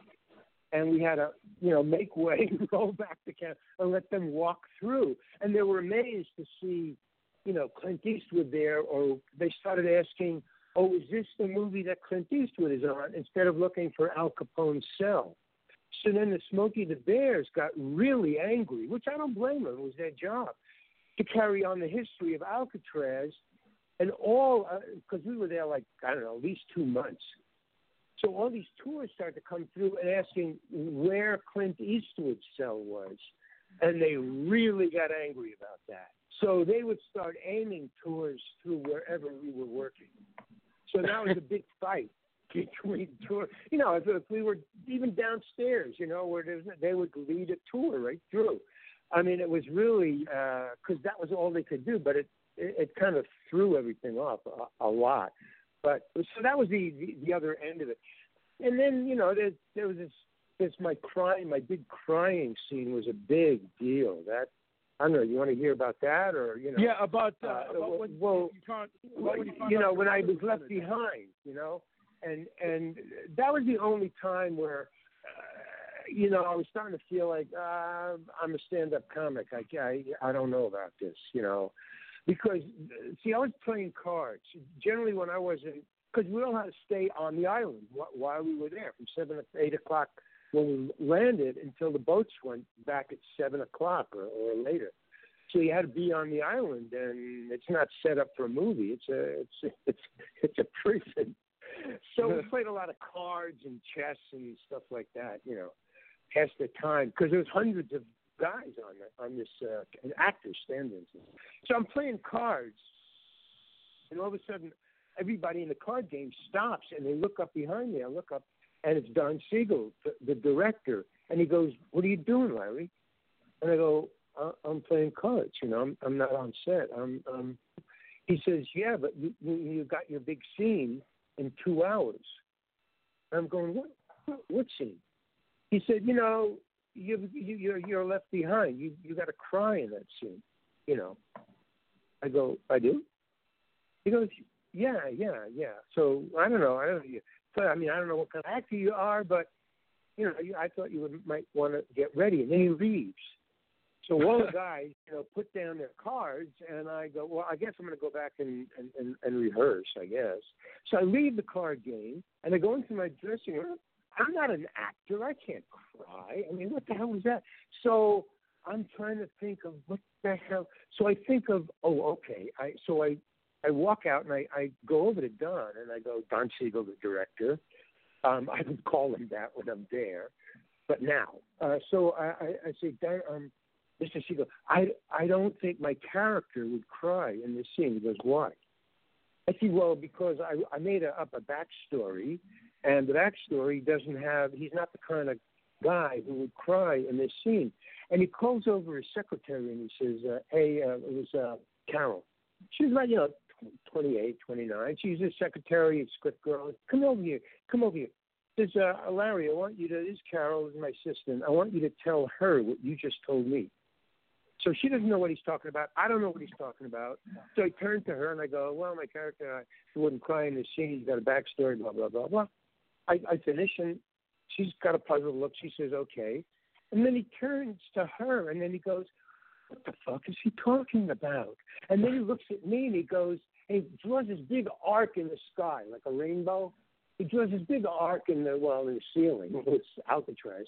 The ceiling. And he goes, I got this big movie, Larry. I got this big, huge movie.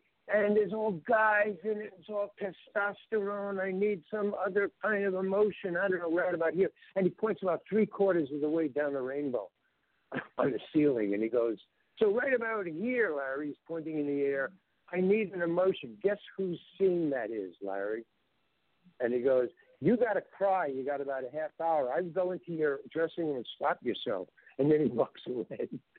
So I go into my dressing room and I'm trying to slap myself. Nothing, man. So I just thought, okay, I'm going to be fired. Okay. I've seen one guy get fired about 2 weeks before, so I knew it does happen. So I walk in. Oh, by the way, the other bad thing was I had to cut off all my hair because it was prison. That was the other bad thing. Anyway, I go in. So I walk on the set, and he goes, are you ready? And I go, yeah, sure. He says, okay. And then he puts the camera. If you look at the film, the camera is like 4 inches from my face. It's like a choker. And he's got the camera right in my face. And he goes, okay, you ready to cry? I go, yeah. And he goes, okay, ready, and action, Larry, go. And I go, and I can't cry, I'm just like pretending, and it's not working. I know it's not working. And he yells, cut. He says, hey, George, come over here. Come on, get George in here. So George comes in, this big, heavy crew guy, and he's got this bottle of wintergreen with a perfume sprayer on the end of it. He just sprays it in my face, and tears start pouring down my face. And he goes, roll it, action. And you just stay there, Larry. That's really cool, he's saying off camera. And then he goes, cut. And he goes, that's great, Larry. Thank you very much. And he walks away. So in other words, the entire afternoon he was putting me on there. He had the wintergreen there the entire time. I mean, little things like that. Larry, an easier way to make you cry was he could have said he was going to dock your pay. Right. Well, the classic one was your dog died. That was used. That's like a classic one for I don't know, a kid movie. A kid wouldn't cry, so the director said your dog just died. Make the kid cry. They roll the camera. Yeah, there's a lot of ways. He could have also kicked me really hard. Whatever. But that was the way he chose to know what was going to happen. And by the way, just to say, that entire film, although it was great work with those people and Eastwood but mainly Don Siegel. He's a great director, man, and so he taught me a lot. But he would put me on the entire time. I mean, I was there for 3 months, and I would get that stuff every day. But then he would tell me, say, listen, that's how we made movies in the 50s. He would, like for instance, there's that scene where we pass that we're going to break out the next day. So the only time we can talk together is when we watch a movie. So there's a scene in the movie where we're all sitting and the camera is just panning down as we say, it's tonight, it's tonight, it's tonight, it's tonight. And so we had, and they do have a movie thing in Alcatraz, for the prisoners. So we're in the movie theater, and he comes up to us and he says to all, I'm sitting next to Eastwood. So he says to all of us, there's about 15 of us lined up, and he says, okay, the camera's going to pan down. So you just pass the word as the camera comes, but we're going to play a movie just so everybody is looking at the same thing when the camera comes by. So there's going to be a movie playing. There won't be any sound. So, don't let that throw you, okay? So we go, yeah, fine. Clinton says, yeah, fine, that's cool. Okay, so he goes, okay, rolling and action, roll the movie and camera and action. And the camera starts coming down. And the movie he's got showing is the filthiest pornographic movie I've ever seen. It was so cool. It was amazing. And guys are trying to keep us. So during that, and he only did one take, so that's it. So in the movie, when you watch it, what we're watching is some cool porn, man. It was just amazing. So you have things like that happen, that you don't know about. Larry, anyway, that's our guest here. We got about 28 minutes here left. Now, we all know that you were John Hughes' favorite character actor, so you have to tell us about being in Planes, Trains, and Automobiles and being the coolest cab driver in the history of Hollywood. Tell us. Cool. Okay. Well, there's a yin and yang to what you just said, so I'll give you both sides of it. So I was hired to do that, and I did the cab driver. It was really cool, and I guess he liked it too, because we don't have time for this, but at another time on another shoot day to shoot the interior of the cab, we shot what you saw, the interior of the cab, and what we're talking about. But he liked it so much because it was in an airplane hangar. That was all CG, the everything going by. In the cab, we were in a hangar. And there was guys shaking the cab because it was not on wheels, it was on springs. So it was just, okay. But anyway, that was cool. But he liked it so much that he kept the crew there for the rest of the day. We shot that in the morning. We shot until 5. And he shot a 20-minute film, which nobody has ever seen except people at a party at New Year's Eve. He showed it, and Christopher Columbus, the director, told me that he saw it, and it was really funny. But I had never seen it. So that's a sidebar that I have no thing. Okay, so that's the good part. He liked it so much, me doing that cab driver and us improvising. He improvised a 20-minute movie later in the afternoon.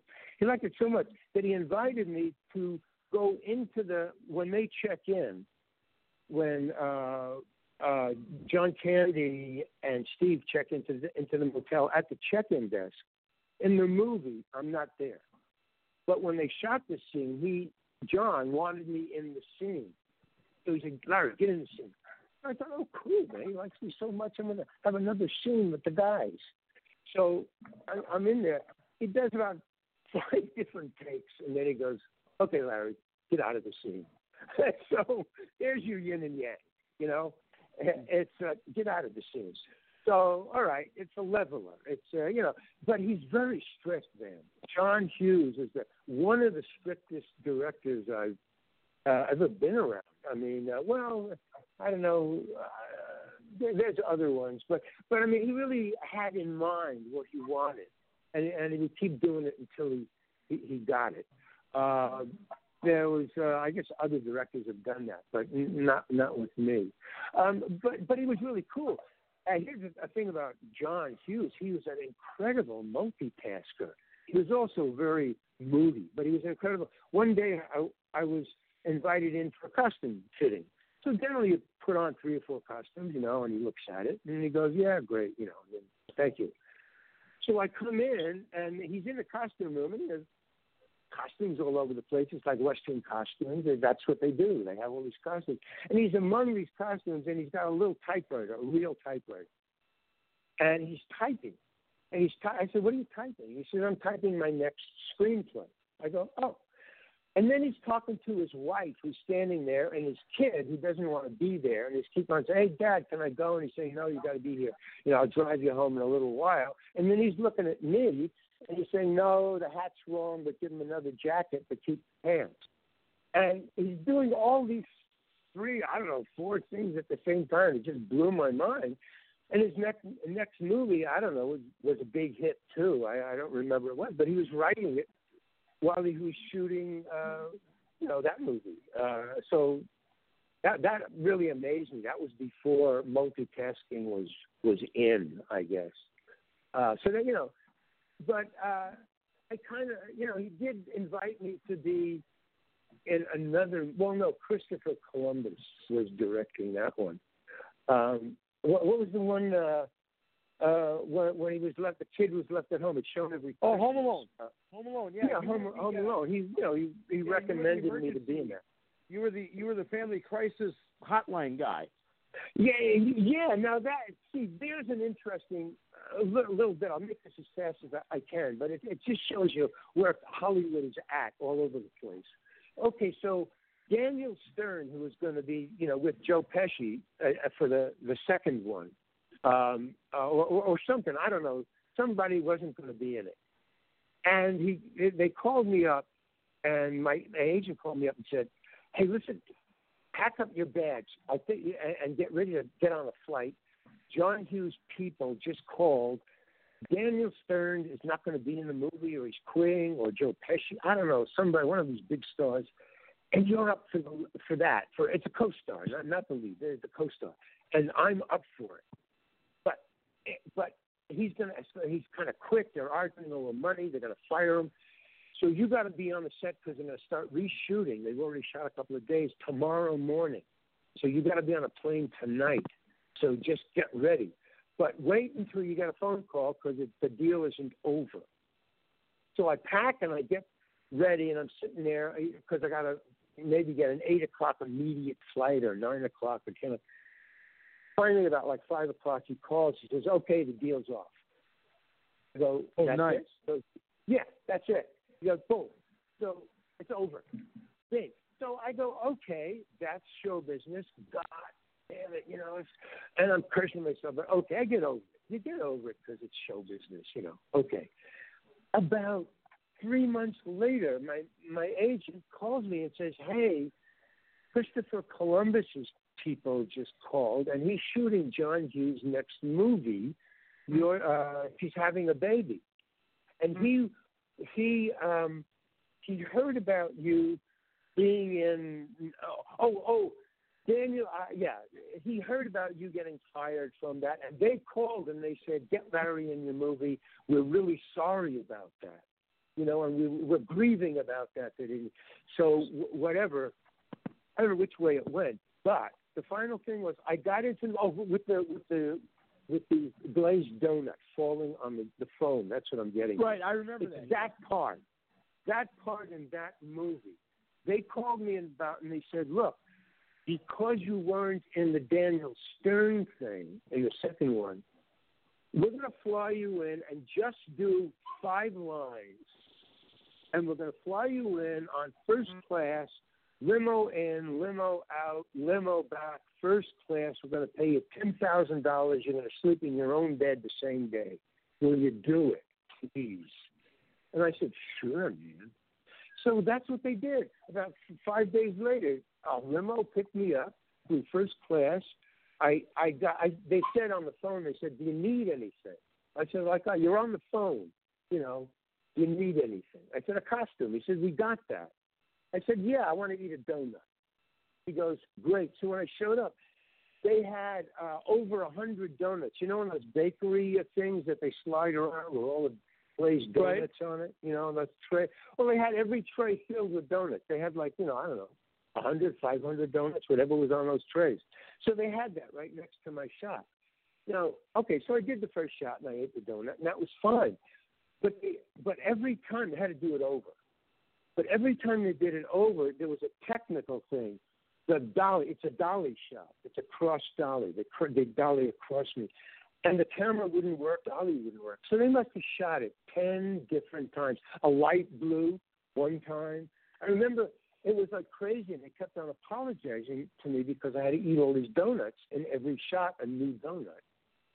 And then finally on the last, so I ate about 10 or 15 donuts, and I'm just getting, but they said, "We got to get the shot right," because it was a technical thing. It wasn't my fault. So finally they did it and it worked. The first time it worked. And as soon as the guy yelled "cut," the entire crew fell apart. And I go, what? And they said, "Come here, we want to show." And they showed me on playback. And I didn't know it. But on the first time that everything worked together, that piece of donut fell. And it had been under the hot lights for so long on the set next to the camera, or next to me actually, that the glaze started to melt, and when it broke off, it dropped out of my mouth. The honey or whatever the glaze was stuck to the phone. So that was just so they said, "We're going to keep that one." And that gets a big laugh every time, but it was totally unplanned. And I got $10,000 or some percentage of that every time that movie is shown. And every Christmas, that movie is shown, I don't know how many times. It's amazing. And just because the guys on one film felt so bad about me not getting a part that they gave me 5 lines. That's like show business, man. That's, I didn't get that, but I got this, Wow. Larry Hankey is our guest here. We have about 18 minutes here, give or take, before they kick us out of the studio. But we're going to kind of go around the room here, Larry, a little bit. Granny, what do you got for our guest, Larry Hankey, the best, the greatest character actor in the history of Hollywood? Man. Well, I tell you, I've just been thoroughly enjoying listening to these stories, and the questions that I had have already been kind of asked. So I'm gonna Big Swing. What do you got? Because I'm just enjoying listening to him talk. I mean, these stories are amazing. I mean, me too. Really, it's the same. Most of the time we're used to talking to wrestlers and stuff, so most of the questions I have prepared go towards that avenue. But I mean, I guess oh boy, I mean, there's just so many that you could ask that we really. I'll answer any question. Well, I mean, how'd you decide you wanted to go the stand-up comedy route? I mean, basically, how'd you get into what you got into? Well, in other words, I'm an idler. I don't want to do anything. I never did. I never aspired to be anything. But I mean, you have to stay alive and stuff. So I went to college for my parents wanted me to go to college, so I went to college, you know. Okay, so in college I met Carl Gottlieb, the guy who wrote Jaws. But now, I didn't know that, but he wanted to be a writer. And we became best friends in college all the way through. I mean, we were just the best. And so when he graduated, I didn't know still what I wanted to do. I was an industrial designer. I was a designer. So, but I didn't want to do that. But, you know, I got good grades because I'm a good artist. I like to draw. But then when he graduated, he said, well, he's going to Greenwich Village to review some small-time newspaper, something like the Village Voice, but not the Village Voice, but something like that. So I said, why don't we be roommates and we'll move into the Village? So I was always a funny guy in high school, you know, and so I went funniest in high school. So I said, okay, fine, but I just had to, wash dishes and sweep the floor when the bars closed at 2 a.m. That's what I was, paying half my rent by swabbing from, like 2 a.m. till 6 or so, and stealing food because I was starving, man. So, but during the day I had nothing to do. I slept a little, but I would go to before I would go to work, I would hang out in the coffee houses and watch these stand-up comedians. On Monday nights, the open mic nights. And so I just fell into it. I can do that. So I get up, and frankly, I was really bad. I couldn't do it at all. But for some reason, because I was funny in high school, I thought, I can do this. And I just stuck with it. And in about 6 months, I was opening for Woody Allen. Go figure, learning curve. I don't know. But I was opening for Woody Allen. And from there, but I was doing stuff like Lenny Bruce. I was just, doing stuff that I saw and cursing on stage and and talking about weed and drugs and stuff and So but I was getting booed off the stage because that was in the early, late 70s, 60s. Hey, I know all about that, Larry. I know what it's like to get booed off the stage. Yeah. But now it's okay. But then it was weird, so I had to do something else. So my agent said, Woody's manager actually told me, he said, hey, why don't you become an actor? Go to Second City. So I did, and from there I became an actor. So it's just, from one to the other. He said, go to Second City. So I did, and they let me in. Who was on Second City at the time you were there? McIntyre and Dixon, Richard Libertini. He was a big actor, passed away. Dick Libertini, Severin Darden was there when I was there. Howard Off. No, not Howard Off. But he came through. Who else?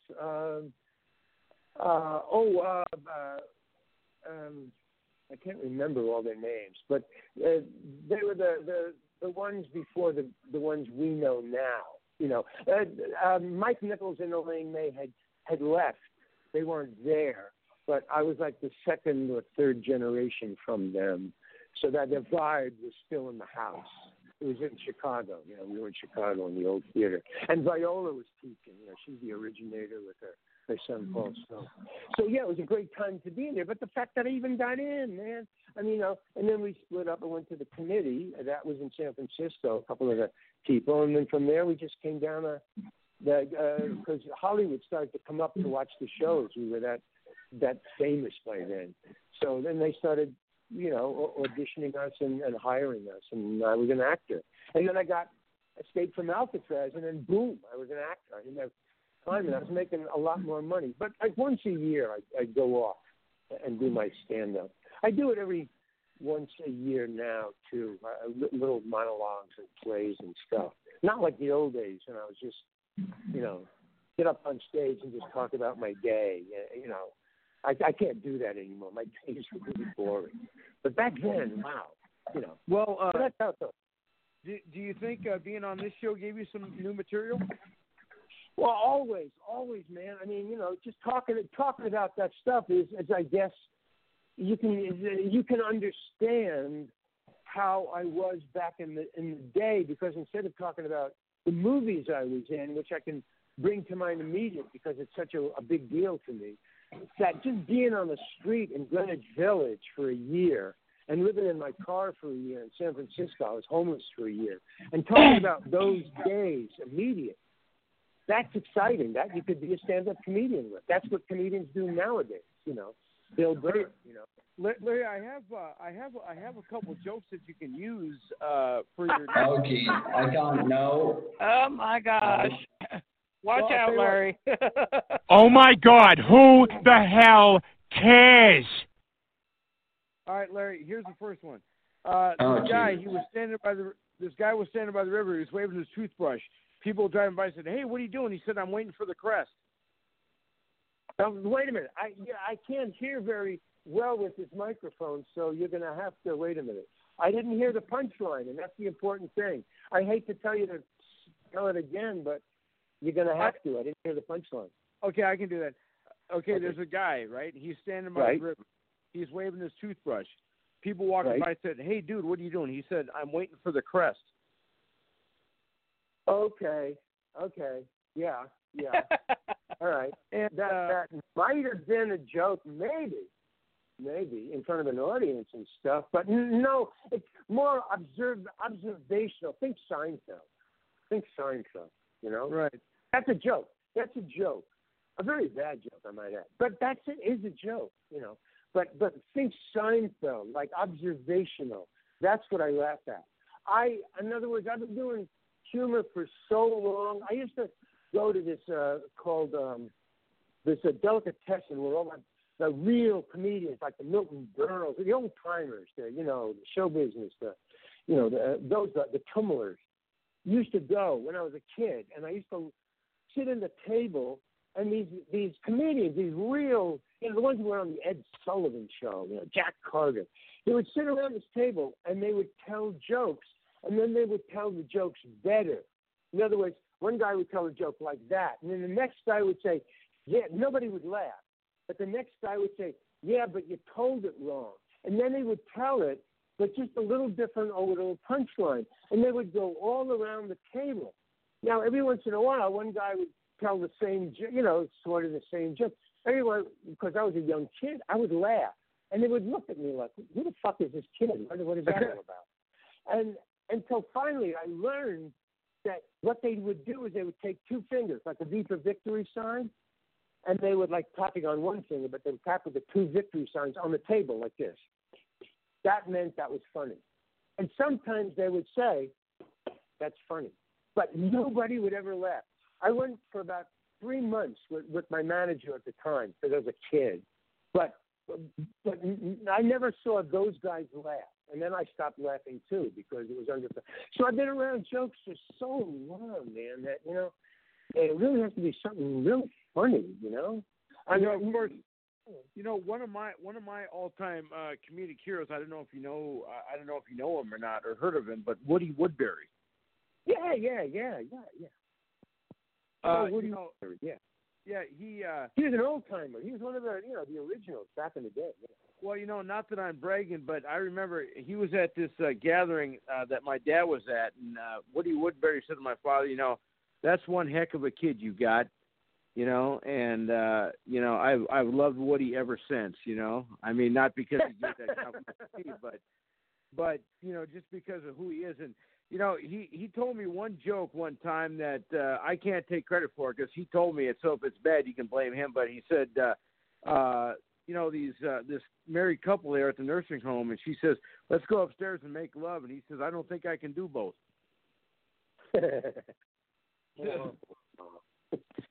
Larry Hanson. Yeah, I guess.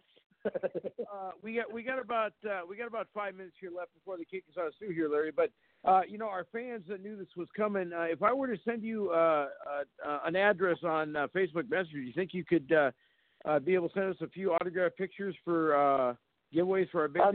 Yeah. I tell you what, I could one or two. I'm going to New Jersey to the Chiller Festival, an autograph thing. It's on the 21st, so I'm going to be signing autographs there. But here's the other thing. I just wrote a book, and I can't tell you the name of it. And I'm coming out in a big movie, which I can't tell you the name of. It's really weird. The two most exciting things that have happened to me so far, even with what I just told you, because I signed an NDA, which is a non-disclosure agreement. I can't talk about either until they come out. But look for it, okay? The book. Well, will you, when it comes out, will you come back on with us to talk about it? Yes, please, because I'd love to talk about the movie because you're going to want to see it. This is a major movie that you're going to kill to see. Not because I'm in it, but the movie is cool. And the book is great too. Well, maybe when the book comes out, maybe you can send us an autographed copy of that with a couple pictures. Yeah, sure, man. Sure. So that June, the movie's coming out in June, and the book will come out in maybe June or July. So we got plenty of time. But yeah, sure. Well, and I'm not just saying this because, like I said, you've been my hero for a long time, and I have every single one of your movies on my bookcase, especially Armed and Dangerous, when you played the guy. When you played the guy guarding. Hey, you want to know something? Okay, quick about that. Sure. The one thing about Armed and Dangerous that is great is that the entire time I was on that movie, the entire time, the director thought I was on acid. He thought they hired a guy on acid. That's crazy, man. He apologized to me 2 weeks after the movie was released. He came up to me at a screening, and he said, "Hey, man, I want to apologize." I didn't even know that. I just thought he was crazy because he kept talking to me funny. But it was really weird. Okay, that's the story on that one. All right, Larry Hankey is our guest. Real quick here, Larry, if our fans wanted to check you out, do you got a Facebook and Instagram? Or yeah, YouTube? Facebook. What do you got? No, I got an Facebook. Just Larry Hankin, on Facebook. Just send. I got a lot of fans, but not a lot of fans, but I got fans. I'll friend you, but just say hello, or whatever. Yeah. But Larry Hankin on Facebook. That's the only thing I do, really. Awesome, Larry. I'll tell you what, man, we want to thank you very much. And real quick here, I just want to let our fans know who we got coming on next week, and then we'll go back to Larry. We got Freya the Slayer, we got Jana Ruiz, and we have Bo Duke, John Snyder from the Dukes of Hazzard on with us next week. All right. But I'll tell you what, Larry, so far, I'm not taking anything away from our other guests, but so far you've been my biggest hero that we've had on so far today. Man. Thank you, man. Thank you all of you. All four, all three, and everybody else, man. All right, thanks, Larry. You have a good night. Appreciate it. Thanks, Larry. Bye. Thank you, Larry. Bye, Big Swing, and bye, Granny Holster. Thanks, Larry. Now, I know I bragged about this earlier, but, here's the thing, guys. I mean, how many shows have guests as good as Larry? Nobody does. Nobody. Wow. Nobody. I love doing I love talking. See, that's the thing. I love talking. Larry, that's the only thing. I'll tell you what. You did give me your phone number. I do have it. Yeah, so right. I'm going to stay in contact with you. We are going to get you back on, definitely, because we want to talk about the movie. We want to talk about the book. And the movie will be out. I can talk about both by then. That'll be cool. Awesome. And then, like I say, I sent you an address on Facebook. Send us what you can. We would appreciate whatever you can send us. What is like snail mail, or internet, or email? Or what's the address? Was it an email address or a snail mail address? I sent it on Facebook Messenger. Oh, okay. No, but I mean me to send to you.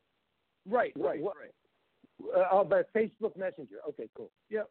Yeah, you're one of the few that gave me their phone number that doesn't have a restraining order on me yet.